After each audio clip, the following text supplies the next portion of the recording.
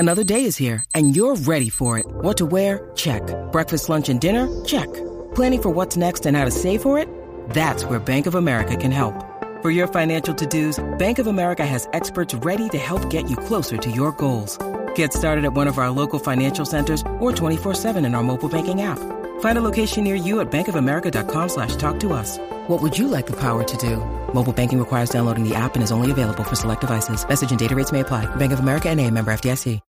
When you need mealtime inspiration, it's worth shopping Kroger, where you'll find over 30,000 mouth-watering choices that excite your inner foodie. And no matter what tasty choice you make, you'll enjoy our everyday low prices, plus extra ways to save, like digital coupons worth over $600 each week. You can also save up to $1 off per gallon at the pump with fuel points. More savings and more inspiring flavors make shopping Kroger worth it every time. Kroger, fresh for everyone. Fuel restrictions apply.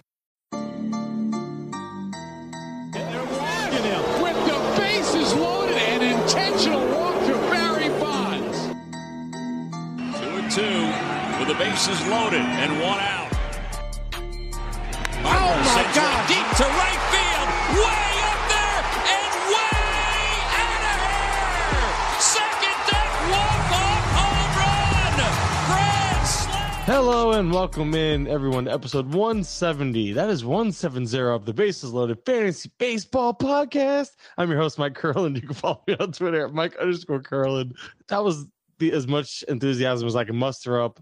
Today is March 9th, and we had a deal on, had a deal off, had a deal on, off, and we'll talk a little bit about that, but we're going to be focusing on outfield preview because why not? Tonight I'm joined by the usual. Zach is with me again this week, and George is back. You can follow them on Twitter. George is at Roto_Nino. Zach is at BraffZ.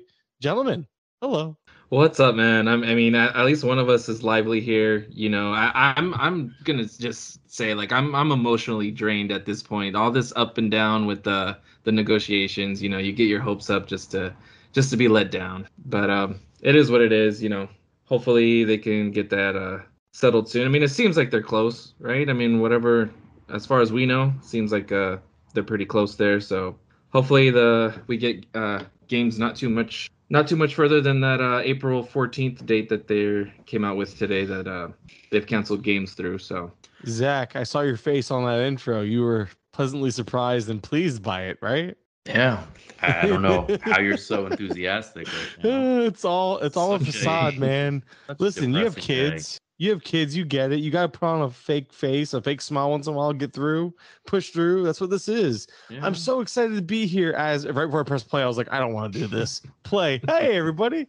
And I'm sure people listening understand that. But just to be honest, this isn't easy for us to push sometimes because it is. It's just keeps you down. It makes you wonder, is it worth it? It makes you start questioning everything. Like, why do I love baseball so much? Why do I produce content? But it's like, I'm not going to leave. I enjoy doing it. I really do. It's just hard to it's hard to press play, but usually once we start, it starts going well. And I already haven't shut up yet. So there we go. One thing I did notice about this though, is that the whole, like, Manfred suggested something. The players said yes. The players went back to the MLB themselves, the owners, and said, hey, we refuse your offer, but here's this. And they said, nope. And even though, you know, Manfred is the mouthpiece of the owners. So if Manfred suggested this and the players okayed it, the owners suggested it.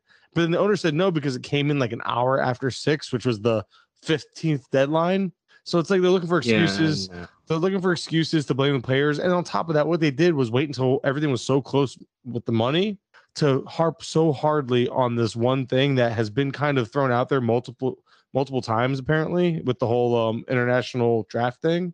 That's been thrown out so many times, apparently, and the players every time said no, no, no. So the owners kind of just sat on that, and when everything else was close and within striking distance, they brought this up knowing the players weren't going to budge on it. So now it looks like now they made the players look bad again. It was a very smart move. There's a reason why these owners are billionaires. They know what they're doing with these tactics. It's just frustrating because things are very close but very far, it seems like, and it sounds like it's like they can figure this out in a day or two. I don't know how it's not figured out already. It's just aggravating that the owners are so good at making the players look bad. But don't get me wrong, the players aren't fully innocent in all this either.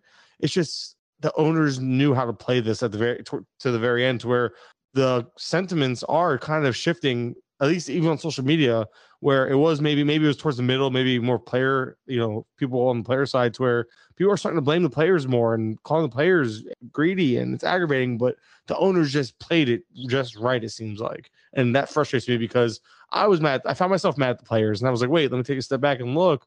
It's the owners just playing the game, and you can't fault them for that. It's hard to trust either side at this, and it almost seems like the owner side, they're just like feeding all these reporters information. All those tweets last night were getting our hopes up super high, and then we just let down today. And it's just like you don't even know who to trust at this point, and it's frustrating, and it's just hard to get excited about the sport and fantasy right now. We don't know when this is going to happen, if it's going to happen. It's just, I don't know. It's just all in limbo, and it sucks. It really sucks right now. Yeah, well, I do trust. Oh, sorry. Go ahead, Zach. I was gonna say the day is gonna come. The day is gonna come. Right now, it just everything sucks, but the day will come where there is an agreement, and we get a flood of news, and Twitter will be ablaze, and we'll be excited for baseball again. And until then, though, I get to sit here and just stare at legitimately 3 or 4 articles I have written, and not sure on the status of when they'll get posted, because I don't know, because we don't know anything. I think right now it's too murky to post any article, because anything, especially stuff I'm covering right now, it can change. And you know what? Let's talk about outfield. I guess it's about that time. We're gonna start with strategy, and then kind of just discuss our targets. We're not gonna go player by player, because the outfield pool is like, depends on how deep you want to go, depending on the level of league you want to touch on. So we're gonna essentially talk about our overall strategy and outlook of the position. Then we'll talk about some of our favorite early round targets, some of the middle round guys we like, and then some late round dart throws. That way we touch on the position as a whole without over analyzing it, because there's just so many names. And then there's the obvious crossover of second base / outfielders, et cetera, et cetera. So with that said, George, do you want to start off with your typical overall outlook on the position and strategy in a typical league? Yeah. So, we've been doing a lot of, 15 team. I've been doing a lot of 15 team drafts this draft season and stuff. And you'll find that, we've kind of mentioned it before in previous pods that, the outfield pool, as far as players, everyday players that you can count on for playing time, kind of dries up, at least as far as players that we like, dries up.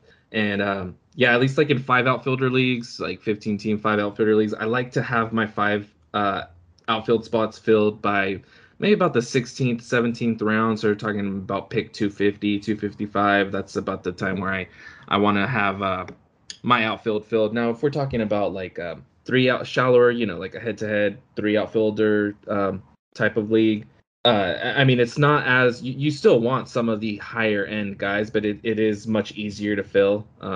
It might be one of those where I want to take have 1 or 2 really elite outfielders, and then have a couple of my favorite sleeper breakout targets and stuff. So it's easier. It's definitely easier when you're talking shallower leagues. But this year I don't mind filling outfield a little earlier, just because I don't mind taking 2 outfielders early, just because like I mentioned, I think it gets a bit shallow once you get into that 250 range. I looked at the ADP on NFBC over the last month. I forgot. I need to sort it by draft champions real quick. But in general, I'm pretty sure it's not going to change much. It's over the last month, and I'm almost positive it's still the same 9 players in the top 50 are multi-positional eligible at outfield. So you have to think about that. In the top 50, 9 of those players might not even be in your outfield. Names including Tatis, with Merrifield, Edman, Marte. Varsho is definitely a catcher for you. Chris Bryant, third base. Mountcastle, it can go either way, I get, because first base is kind of deep. Chris Taylor, super util, most likely your middle infielder compared to your outfielder, if you can make him that way. Krylov, first base, that's part of that first base depth. So those are the names that are multi-positional eligible, and there's 9 of them. So outfield, like you mentioned, it goes from looking a little deeper to not as deep if you start taking some of these 9 names away in the top 50 alone and putting them elsewhere. These are the higher end outfielders. So I'm with you. I like to target at least, I like to try to get 2 in the first 10 or so rounds, I'd say, if I can, and kind of I'll build at that point. And then But in 3 outfielder leagues, I'll just take one. And if I take one, I won't really focus on the outfield for a while because I do like the depth of outfield in a shallower format. But my big thing is early rounds in general. I don't really care about positional scarcity or lack thereof. Like I won't go out of my way to get, like, I'll take a third baseman a little earlier maybe, but that's it. Like, but if I miss on the top 3, I don't go pushing up the rest. Does that, you know what I mean? But in the first few rounds, I like to just take what the draft gives me. I've never been big on, oh, I don't want this guy because he's an outfielder. So even in a shallower format, that would only become like a tiebreaker type of thing. So I want this guy who's like really elite at second base, knowing how deep outfield is in a shallower league. Sure, that might be why I take Whit Merrifield over insert outfield Teoscar or something. You know what I mean? Maybe that's the decision you make because outfield is so much deeper in terms of elite depth compared to elite depth at second base. So that would be a tiebreaker in a shallower format. But in a deeper league, I honestly don't look at positions that early. I tend to just take the best players that I want to build around and then go from there and adapt my approach from after the first 2 to 3 rounds, honestly.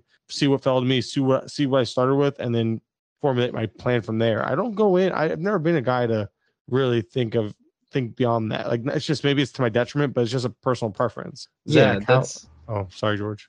No, I was just going to say that's kind of the way to do it. That's the way to approach your drafts is, you see what you have built through, 3-4 rounds, and from there, you're taking, what you need. I like to build around, stats. I don't really look at position as much, like you mentioned. And as you go through the draft, you're kind of taking what you need. As far as position matters more as the draft goes on, because obviously you could be like me in TGFBI, which I talked about how much I hated my outfield because I got those 2 outfielders and then I waited too long on 3 through 5, and it's because I filled other positions in between because I kind of just lost sight of the position. I was just more so targeting the stats. My team ended up coming out as a mid-tier projected team, which is fine in a fab league. If I'm projected in the middle, that's fine because so much is going to happen, good or bad. That and there's fab and waiver wire. I'm not too concerned. But Zach, outfield, how do you treat it? I'm kind of with both of you guys and everything you said here. 3 outfielders, I prefer probably just taking one stud early, first or second round, and I'm okay with waiting just because there's really some good value. But based on our talks last week, Mike, with the 5 outfielders and how your team rounded out and how you did not like your outfielders, I kind of pounded outfielders in my recent draft, and I actually really like how it turned out. I kind of filled out those spots by pick 250, kind of what George is saying, how it really does dry up after 250, after 300. So there really are some good values in there. I kind of like going outfield maybe first or second round and then waiting on maybe that next tier, like the Aaron Judge, the O'Neill, Buxton, or Rosarena. Just don't love that tier right there when you can wait a little bit longer, closer to like pick 100, and you can get a guy like JD or Brian Reynolds, or hope for a bounce back from like a Bellinger or a Yelich or Jesse Winker. And if you miss out on steals early, you got Miles Straw there as well, although there's some risk with that. But there really are some good values if you don't get the power that you're looking for early. There's values late within that top one, later in the top 100 there, closer to 100, some good power values.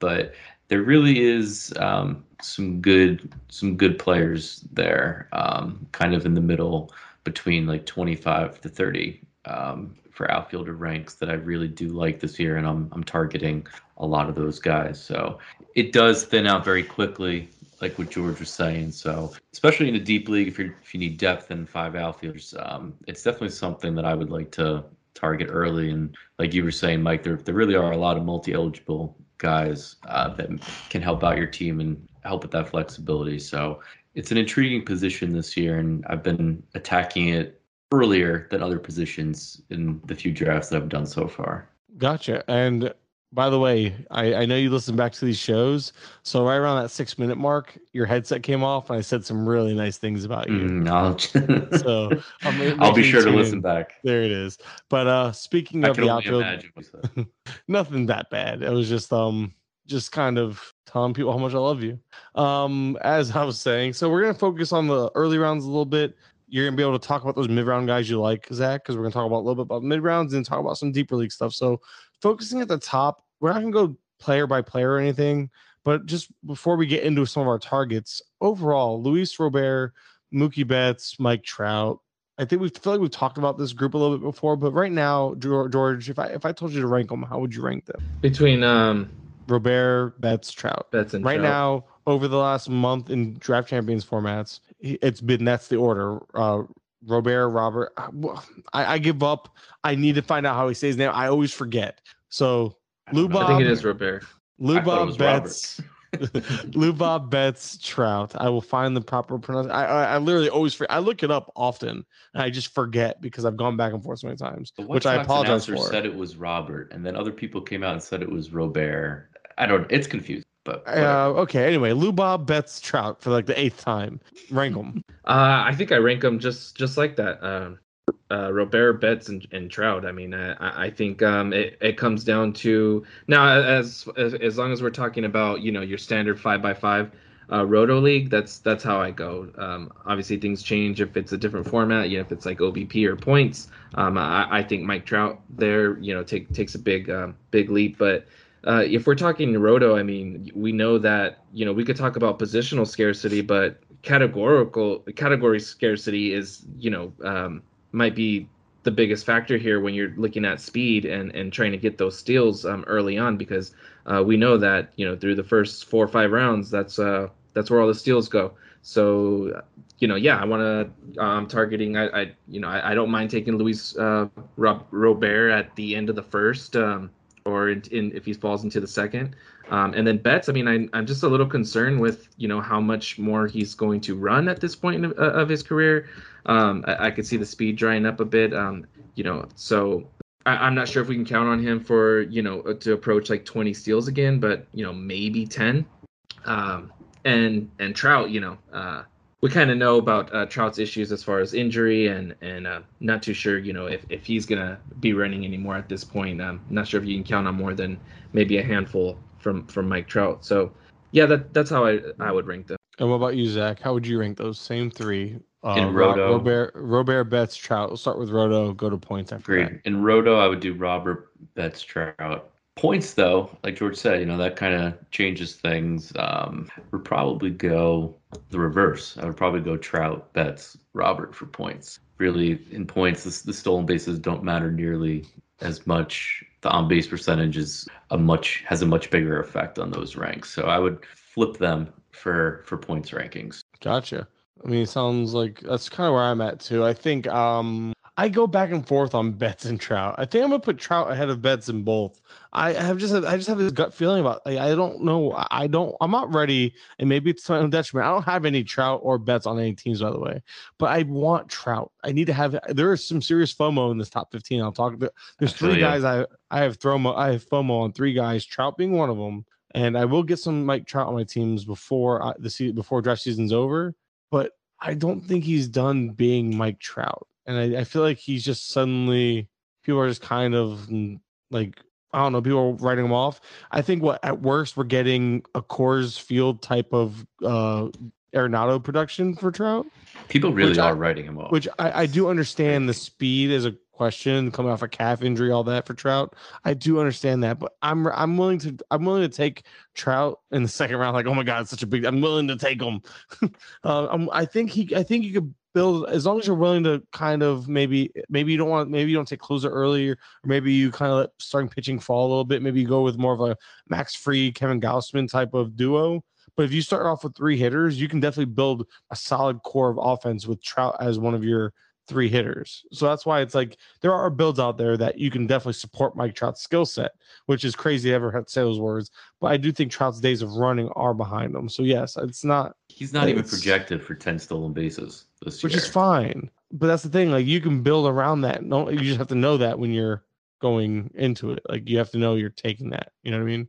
I could see him getting closer to like 15 stolen bases. I think I don't see him running that much, man. That calf injury, I don't see him risking it. We'll see. I mean, it really depends. Obviously, we haven't heard much of anything about his recovery at all. I think it was Derek Rhodes on CBS was talking about it. I was listening to it. His injury stuff is like up there with some of the best in our fantasy circles. And he was mentioning how the calf injury is Trout was saying back in September that it was basically 100%. So there's no reason to think unless he aggravated it without any knowledge. He was set to be 100% in like entering October-ish, I think. So there's no reason to think he won't be 100% entering spring or summer training whenever we get baseball training going on. Beyond those, though. He's really been a FOMO of mine too. Really been trying to target him in the second round as much as I can. Missed out every time, but I had the opportunity. I had the chance. I took Machado because I just can't pass and you fell asleep. Yeah, right. I just like Machado so much as a third baseman with a little bit of speed that I passed on Trout for Machado, but. Not that I can go back and look at that and think I regret that, but I do wish I just took Trout just because I think I could have built a team just fine around him. I don't know. I'm not anti-Trout like a lot of the industry is. I know high-stakes leagues. The shallower the format, the more you should push them up because of the ceiling. So there is that. I do think ADP and ranks and everything are skewed towards deeper formats, but I do think that's you have to know that and you have to be able to take advantage. Anyway, I didn't want to focus so heavily on the top names. Is there anybody? Okay, look at the top 15. Zach, I don't know. I can't even share this. I can share my screen with you, I guess. Let's see this screen here. I'll share that way you can look at the same ADP I'm looking at. Do you see it? Oh, here, I'll make it bigger. You see the ADP I'm looking at? Yes. Okay, so inside the top 15, this is over the last month. Top 15. Who is a guy? Give me one guy that you love to target, one guy you love to fade. George, start with you. All right, so top 15. Sorry, I had an ambulance passing by. So nice. Not ideal when we're talking about Trout and then the ambulance goes like, oh no, is that foresight? Is that like what's it called? What's that thing called? Foresight, I guess. But it's there's a word for it. Anyways, I'm sure someone's thinking it. Anyway, go ahead. It's a bad omen. Yeah, that's for sure. Top 15 guys, a guy I would fade, a guy I would target. Honestly, I'm not with you on Trout. I'm fading Trout where he's going at least. Bastard. Like I said, like in roto leagues, category leagues. Yeah, I'm not willing to take him where he's going there at pick 16. A guy I like who I think can give us what we want from Trout.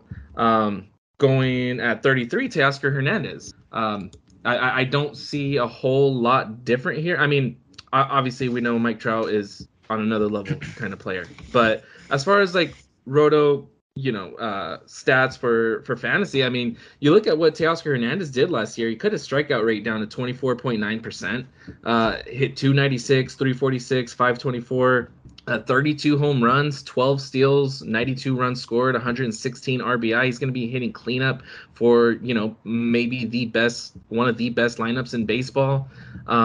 So, I mean, yeah, going at pick 33, I really like targeting Teoscar Hernandez at the end of the second or anywhere in the third. He's fallen to the back of the third for me at times. And, I'm scooping up Teoscar there.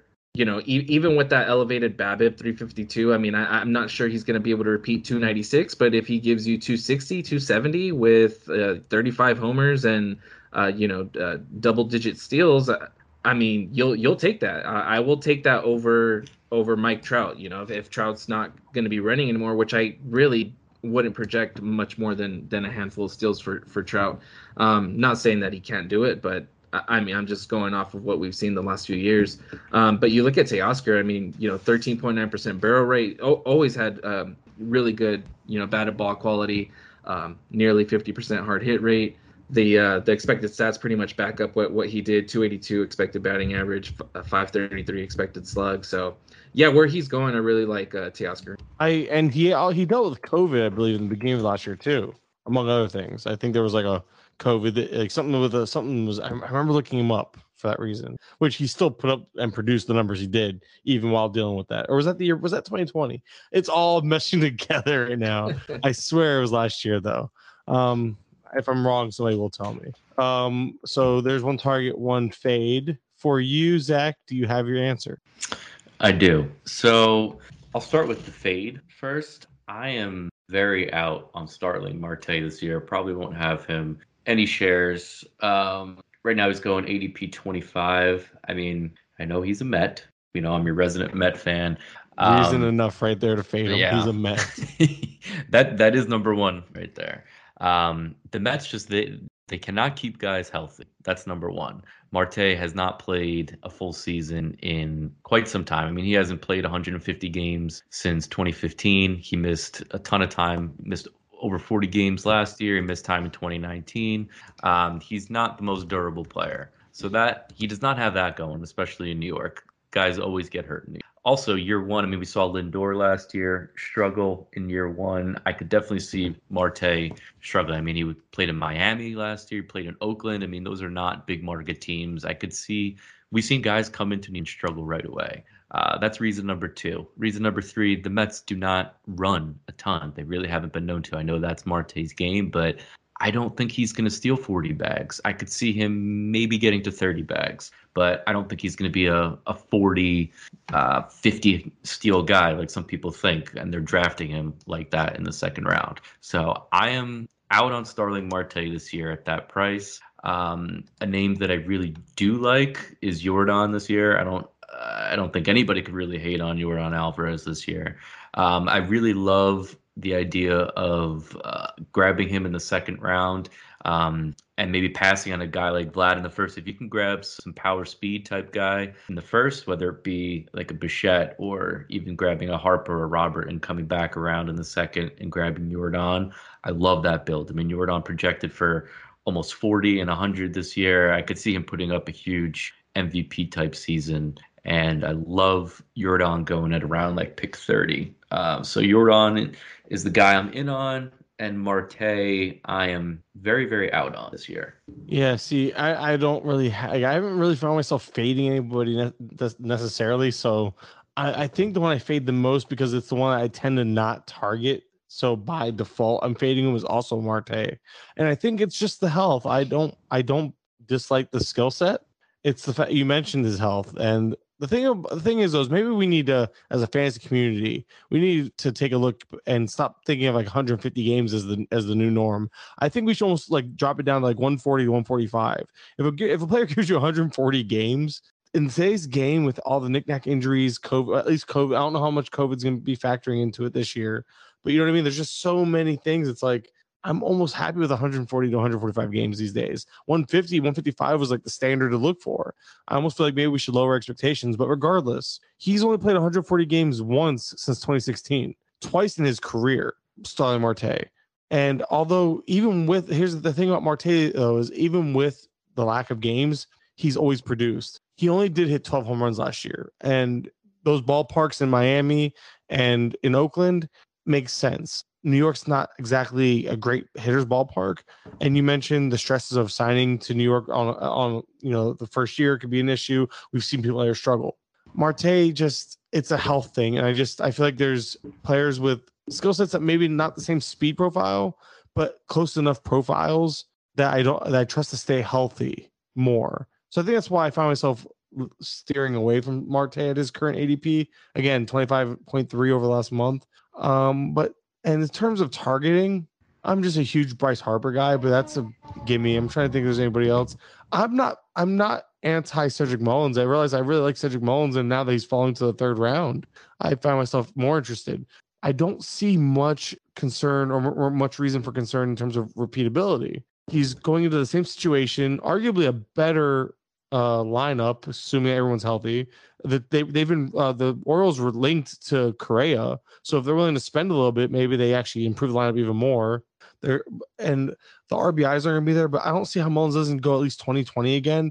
And the field, and it was left field that was pushed back over there in Orioles Park. He pulled all his home runs, and all that could do is possibly lead to more doubles and triples for him because he doesn't go opposite field much in terms of like for the power.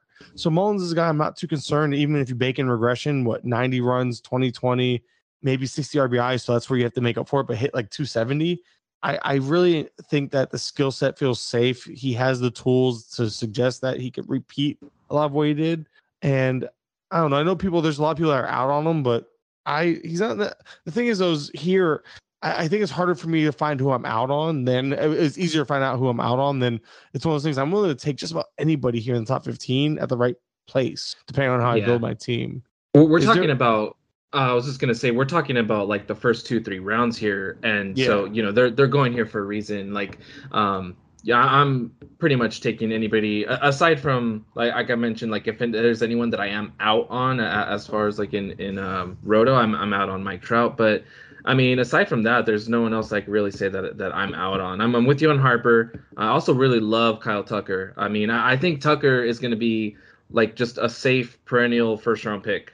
Just his profile, cutting down the strikeout rate, his batted ball quality. I mean, you look at a guy that, 15.9% strikeout rate to go with 11.6% barrel rate. Not a whole lot of hitters could do that. You're talking about like Juan Soto and Vlad type of hitters, right? The low strikeout rate, high barrel rate. So love Kyle Tucker. And I'm with you on Mullins, man. I really don't understand the projections on Mullins as far as his batting average, having him down like at 260. I mean, he had a 322 BABIP.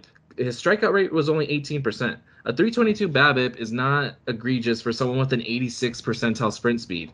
With his kind of speed, I really don't understand the projections. I really do think that he can hit 270 at least and go 2020 again. You mentioned the ballpark not really going to affect him. So yeah, I mean, I'm with you on Cedric Mullins. I really like him as a third round pick. And it's just one of those things that, because I hear a lot of smart people out on him, and that's fine. I get it. It's hard to pay. It's hard to come around and pay the premium on a player who was free the year before. That's never an easy thing to do. It's just a matter of, do you buy the breakout? And in this case, I do. And there was obviously the whole stopped hitting from the other side of the plate, blah, blah, blah. Do you have any FOMO in top 15? Because I know, again, I mentioned FOMO, and the reason why I want to bring it up is because I do typically avoid, I'm very risk adverse, but I am going to play some 12s when I start drafting again, and I'll take more chances. And there's 3 guys. I mentioned Trout being one, but at the bottom end of that top 15, Aaron Judge and Byron Buxton. Buxton, he has the upside to be a first-round pick. Like, that's the type of upside you're getting in the 50s. He's a guy that you have to understand that he just has his inability to stay on the field. It's notable, and it's worth paying attention to. So Buxton's a guy that, in terms of just raw skill set, I want a share of 2 in a shallower format where you fill in, you can replace them and still get a good amount of stats. So you pair Buxton with a fill in the blank, back end draft guy, and you still get a good producing outfielder. But if a healthy Buxton can be a first rounder. But the other one is Aaron Judge. And last year, I don't think I didn't realize until like I tweeted this out December 7th, by the way, and I forgot that he was this healthy last year. Aaron Judge played 148 games. Again, goes back to my argument of why don't we look at 145-ish to be the new standard in today's game, with how many players just take days off and one IL stint and 5 days off. Next thing you know, he's at 150 already. You know what I mean? Like, that's normal. Like, so 148 and games. COVID now, missing a few days. Well, that's what I was saying. I mentioned, I just don't know how much COVID is going to be a thing this year, but yes, maybe that has factored into that's definitely factored into why games have been weird the last couple seasons, not to mention the shortened season. But Aaron Judge played 148 games. That was the most since 2017. He had the second most home runs of his career at 39. He had a career best 25% strikeout rate and a career best batting average of 287. Overall, you saw Aaron Judge put up 39 home runs, 6 stolen bases, hit 287 with over 900 OPS. Like, we forget like how good Aaron Judge could be? And it came with, again, the lack of the cutting down the strikeouts means he put the ball and play more, and that's all he has to do with his size. The ball's going to fly. Aaron Judge was top 10 among qualified hitters in xWOBA, WOBA, and WRC Plus. He was 8th in WRC Plus at 148, 6th in WOBA at 387, and 4th in xWOBA at 416. AKA, Judge was damn good last year and earned it. And I don't have any. I feel like he's as good as Yordan Alvarez, and you're getting him about a round later. And I think we're all hoping. I think what he did last year, that's like, if anybody could take that step forward to be a second round pick again, it would be Judge. He's not going around pick 40. It's not like he's far away from that, but he's a guy that, looking at what he did last year, it's very repeatable and it's comparable to what you're hoping to get out of Yordan this year. So I don't know. I think I want to get myself a couple of Judge shares on again shallower formats where I can bake in the potential for injury, because he is a little, he is known to get injured and get nicked up. So that's it. That's my long rant about Aaron Judge and why he needs to be on my team. I hear you on Judge and Buxton. We know like where the upside is there. I think I'm with you a little bit more on Buxton, just because I think that speed can be a real difference maker where he's going. With Judge, I mean, he did steal 6 bases, but I mean, 6 can easily be 3 or 4. Mm-hmm. I wouldn't project someone like Judge to take a step forward in speed and all of a sudden steal 10, 12, 15 bases.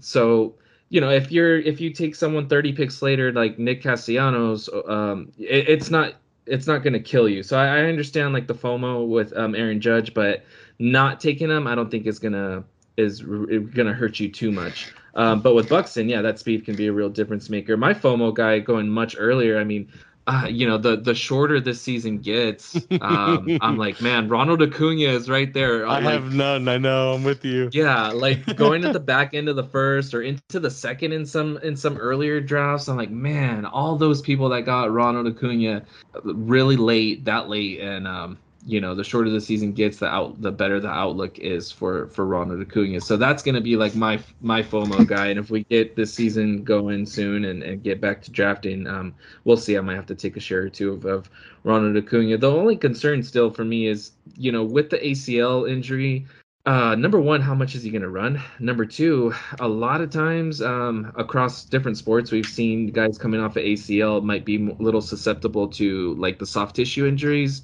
so like the hamstring type of injuries. So that maybe he still has a little bit more of a re-injury risk. But I mean, man, getting Ronald Acuna at the back of the first or even into the second, that's my FOMO guy right there.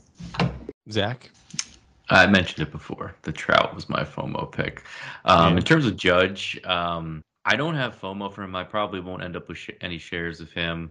I mean, you gotta love the potential with him and the upside with the power there. But his profile, just his 6'7" frame, it just has injury risk all over. I know he played the most games of his career last year, but just him and Stan, it leaves a huge second most. Don't you take such a bad taste in my mouth, and it's just very hard to trust them, especially that high where he's going. I'd rather wait, like George mentioned, 30 picks later for like a guy like Castellanos or a JD Martinez, somebody that I have more confidence in playing. Maybe sacrifice a little bit of the power. But I just trust those guys. That's why I probably won't be reaching for Judge in that territory. I find myself going for a lot of Witt in that territory, which maybe want to propose the question to you guys. We were talking Marte. You mentioned Mullins before, and I'm throwing Witt out there. How would you guys rank Marte, Witt, and Mullins? Kind of similar profiles with the speed profiles. How would you guys rank those three? I have it. I think I do toss it up between Witt and Mullins. I usually go Witt because of the multi-positional eligibility. That usually is like that difference-making factor for me. But Witt scares me in terms of age and soft contact and the need to compile. So I do believe. I think I usually, if I don't look at second base and think, you know what, I'll take Mullins probably more time. Okay. Let me stop. So I'll rank it Mullins, Merrifield, and Marte. I'm that low on Marte where I'm putting him. That's why I don't get him, because I still value. I would draft Marte in this range, but he's not going in this range. So you're flip-flopping ADP. You're going reverse. Yeah, I'm going Mullins, Witt, and Marte. Yeah, Witt stays place, but Marte. It's almost like I would switch Marte and Mullins' spot. Yeah. What about you, George? Yeah, I think I'm with Mike there with those rankings. I think, I've seen Marte and Merrifield going like anywhere from the middle of the second to the back end of the second or early third. And I don't know. I haven't really been able to pull the trigger when I can get, Cedric Mullins as the last of those three.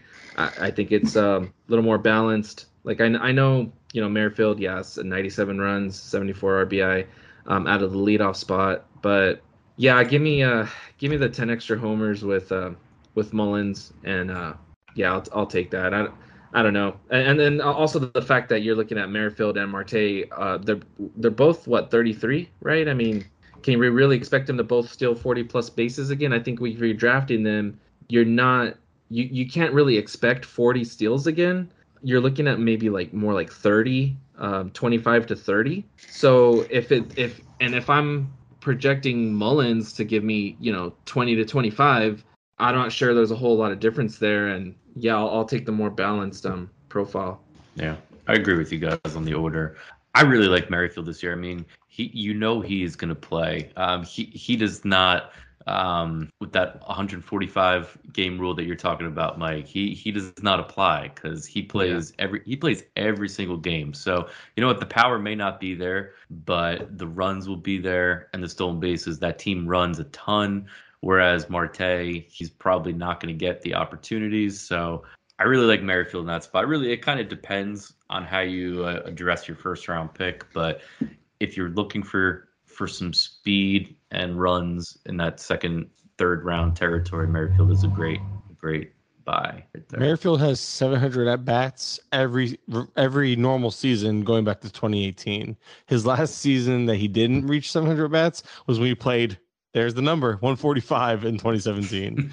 But I'm telling you, that's 34 bags. If you start planning your process, like if you start planning your numbers around the 145 number, I feel like you're always going to be safe, because I feel like if you can project a player to play 145 and they give you 155 or 150 or 160, it's bonus. So if you can it's just one of those things, like prep for the floor, take the ceiling. But 145, just again, in today's game, you mentioned Witt's obviously the exception to the rule, but Yordan Alvarez, he's literally going to get like 5 to 7 days off, just occasional, like every other week he'll get a day off probably. But then you factor in one IL stint, he's already there. So that's why my argument is, in today's game, IL stints happen, knick-knack injuries, and a couple of days off. Before you know it, 140s is like the new 150s. That's why I think we overemphasize injury-prone issues when players in general are just taking more time off than ever, playing it safer than ever, trying to get that new contract, or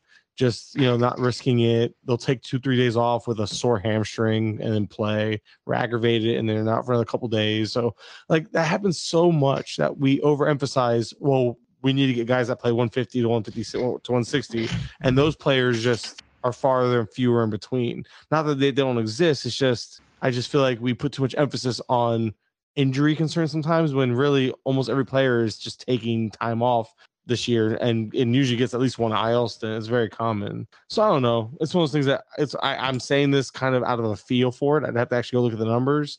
But if I feel pretty, it feels, maybe I'm just wrong. I don't know. I feel like every time I look at a team, or a player, it's like this guy's going through an IL stint. This guy, like I just pulled up the games played leaders.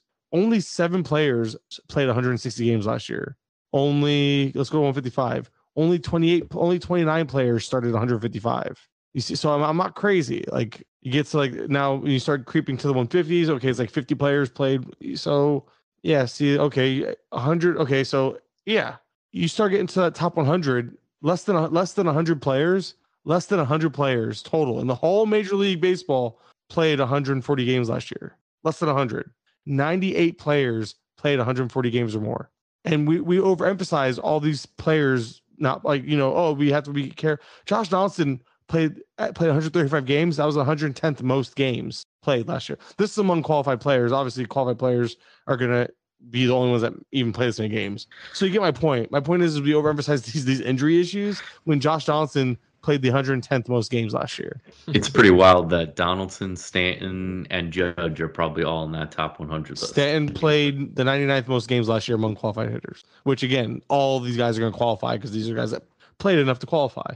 So my point is this is something that we overemphasize in our analysis, when really, give me 140 games. That's a top 100 game player right there. Sorry, but like maybe this isn't the norm every year. And again, COVID probably factored into this. But if we go back, I'm going to go back again. Now I'm on a tangent because now I'm curious. I'm going to go back to 2019 real quick. 2019 was a normal season, right? Nothing crazy happened there. Let's go look at the game total. Oh, look, it's trending the same way, actually. 1 second, one more click. So the 140 goes to, look at that. The 90, it looks like 100 players, less than 100 players again.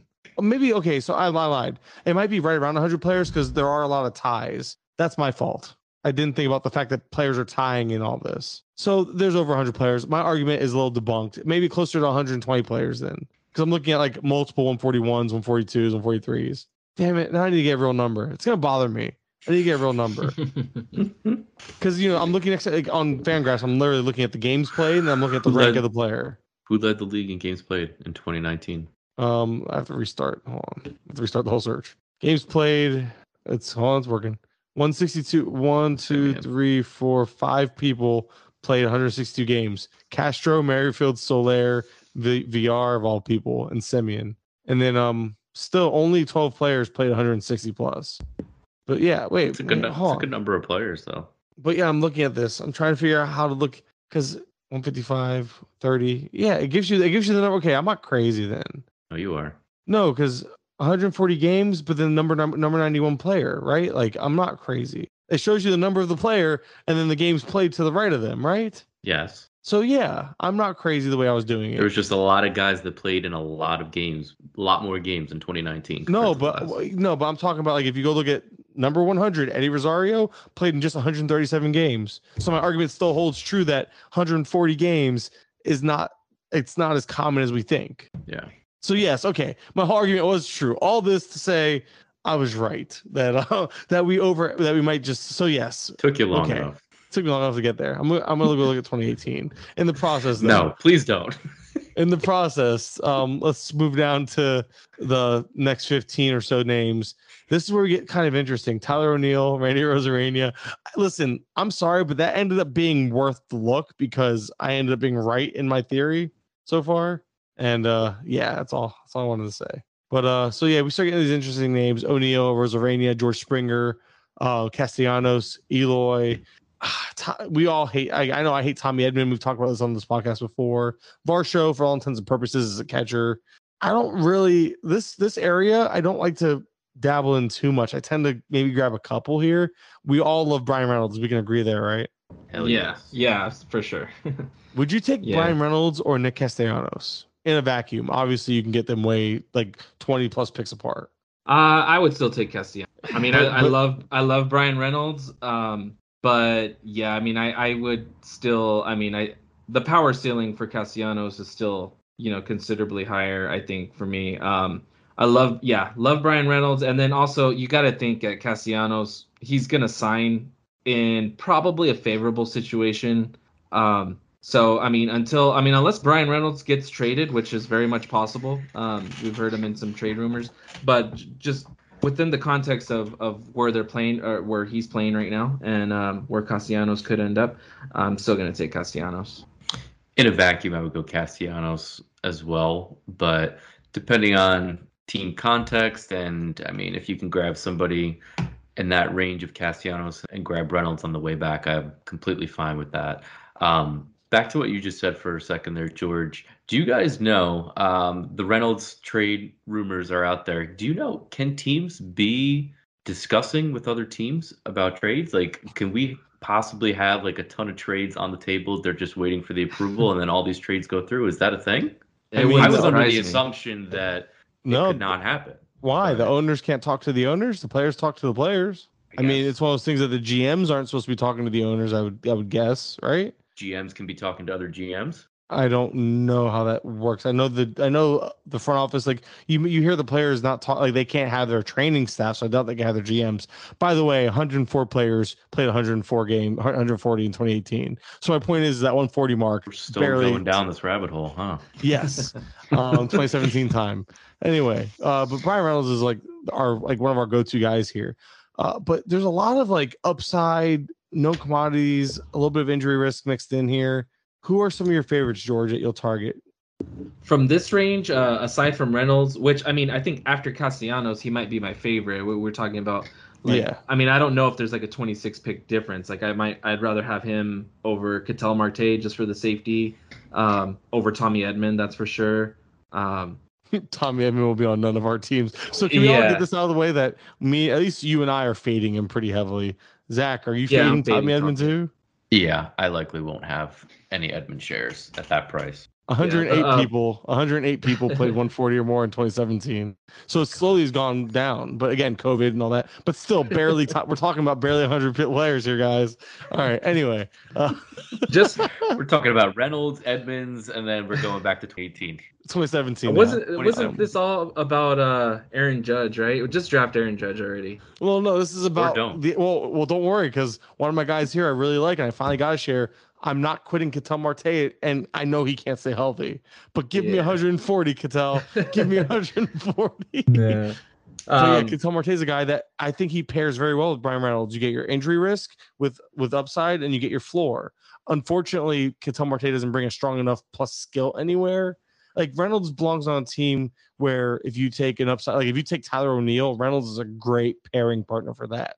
You don't need to necessarily pair Reynolds with Marte because the skill sets aren't different enough. So Marte, it doesn't make sense to me to pair Marte's injury risk with a guy with such a high floor when the production ultimately ends up being the same if Marte's healthy. Right. So these guys like Reynolds and Marte, like their profiles, they're the kind of guys that I would take because you probably won't need to, and you probably won't be able to, depending on where you're picking, get both. But like if I took someone like Javi Baez or Jazz Chisholm, I'm immediately looking at Ketel Marte and Bryan Reynolds, more so Reynolds. But the other guy in this range that I have a lot of, and I'm not finding myself with too many of these guys just because like comparatively, like I really like the pitching that's going in this range. So like I'm getting a lot of Trevor Rogers, Frankie Montas I like, guys like that. So, but the other guy I have a lot of is Arozarena going at 60. And I look at Arozarena as pretty much one of the last like 2020 guys that you could build off of. So like, especially if I went pitching early, like if I got a pitcher in the first or second round and I took a closer in the second or third, maybe I doubled up on starting pitching in the first 4 picks and I have like one hitter. Arozarena for me is like the last guy going at pick 60 here.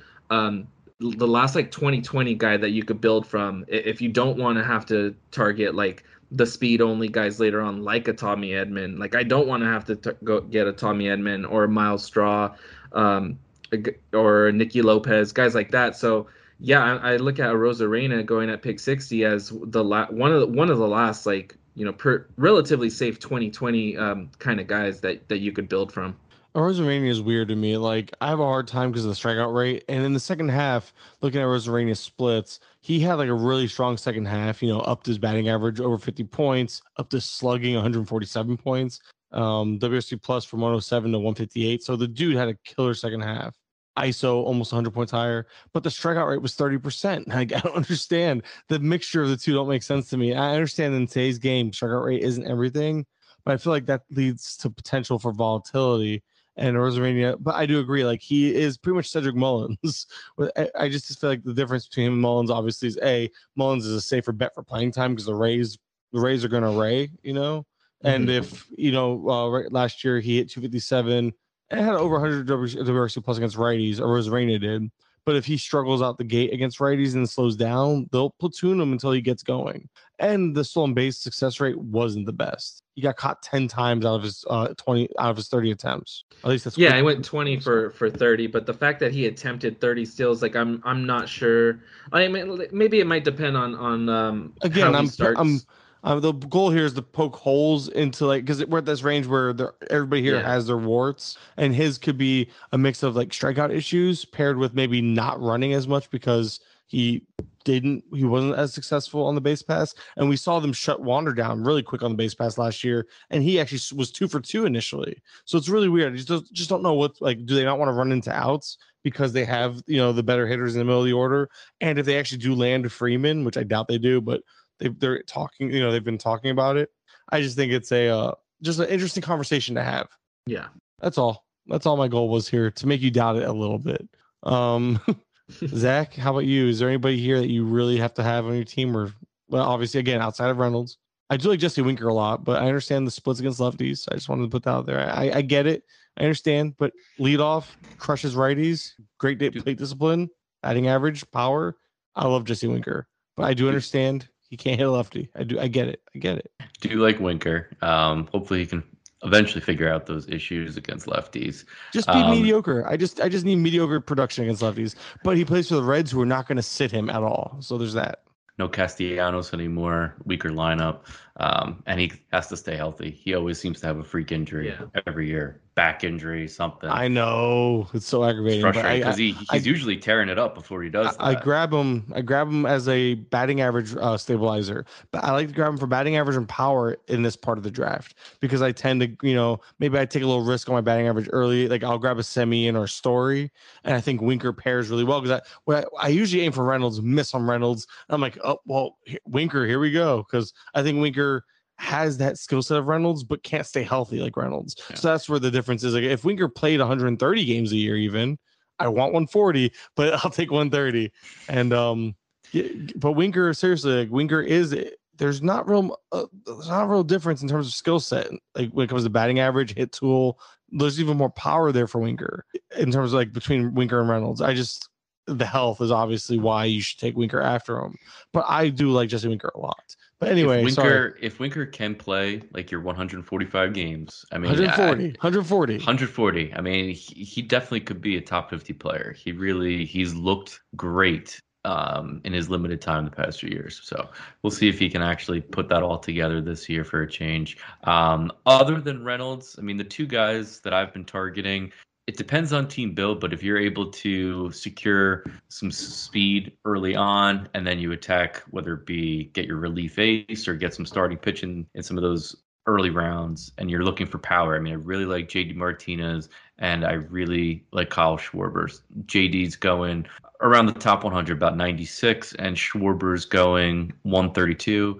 I mean, Kyle Schwarber last year with the Red Sox and the Nationals, I mean, he had 32 homers in 113 games, which is just absurd. I mean, he had a ridiculous stretch. Granted, a lot of those games were with the Nationals against the Mets, where he just absolutely crushed the Mets and the rest of the NL East pretty much. But dude, he was just unbelievable last year, kind of finally living up to those expectations. I mean, he posted career high barrel rate of 17.5, max EV of 116. I mean, he looked like the real deal last year, and it's going to depend on where he signs. I mean, there's rumors of Colorado, which, I don't even know if I want to deal with that headache, honestly. I'm sure he would play every day, but it would be nice maybe if he goes back to the Red Sox. Seemed to be a good fit there.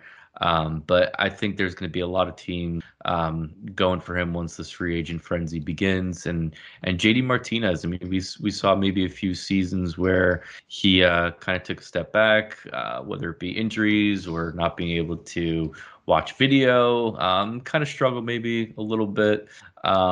The 2020, the shortened season, granted, a lot of people did as well, but he seemed to kind of turn things around last year. 28 homers, 99 RBIs, and he's projected for around 30 and 100 again this year in a really strong Red Sox lineup. I just think him and Alex Cora really brings out the best of these players.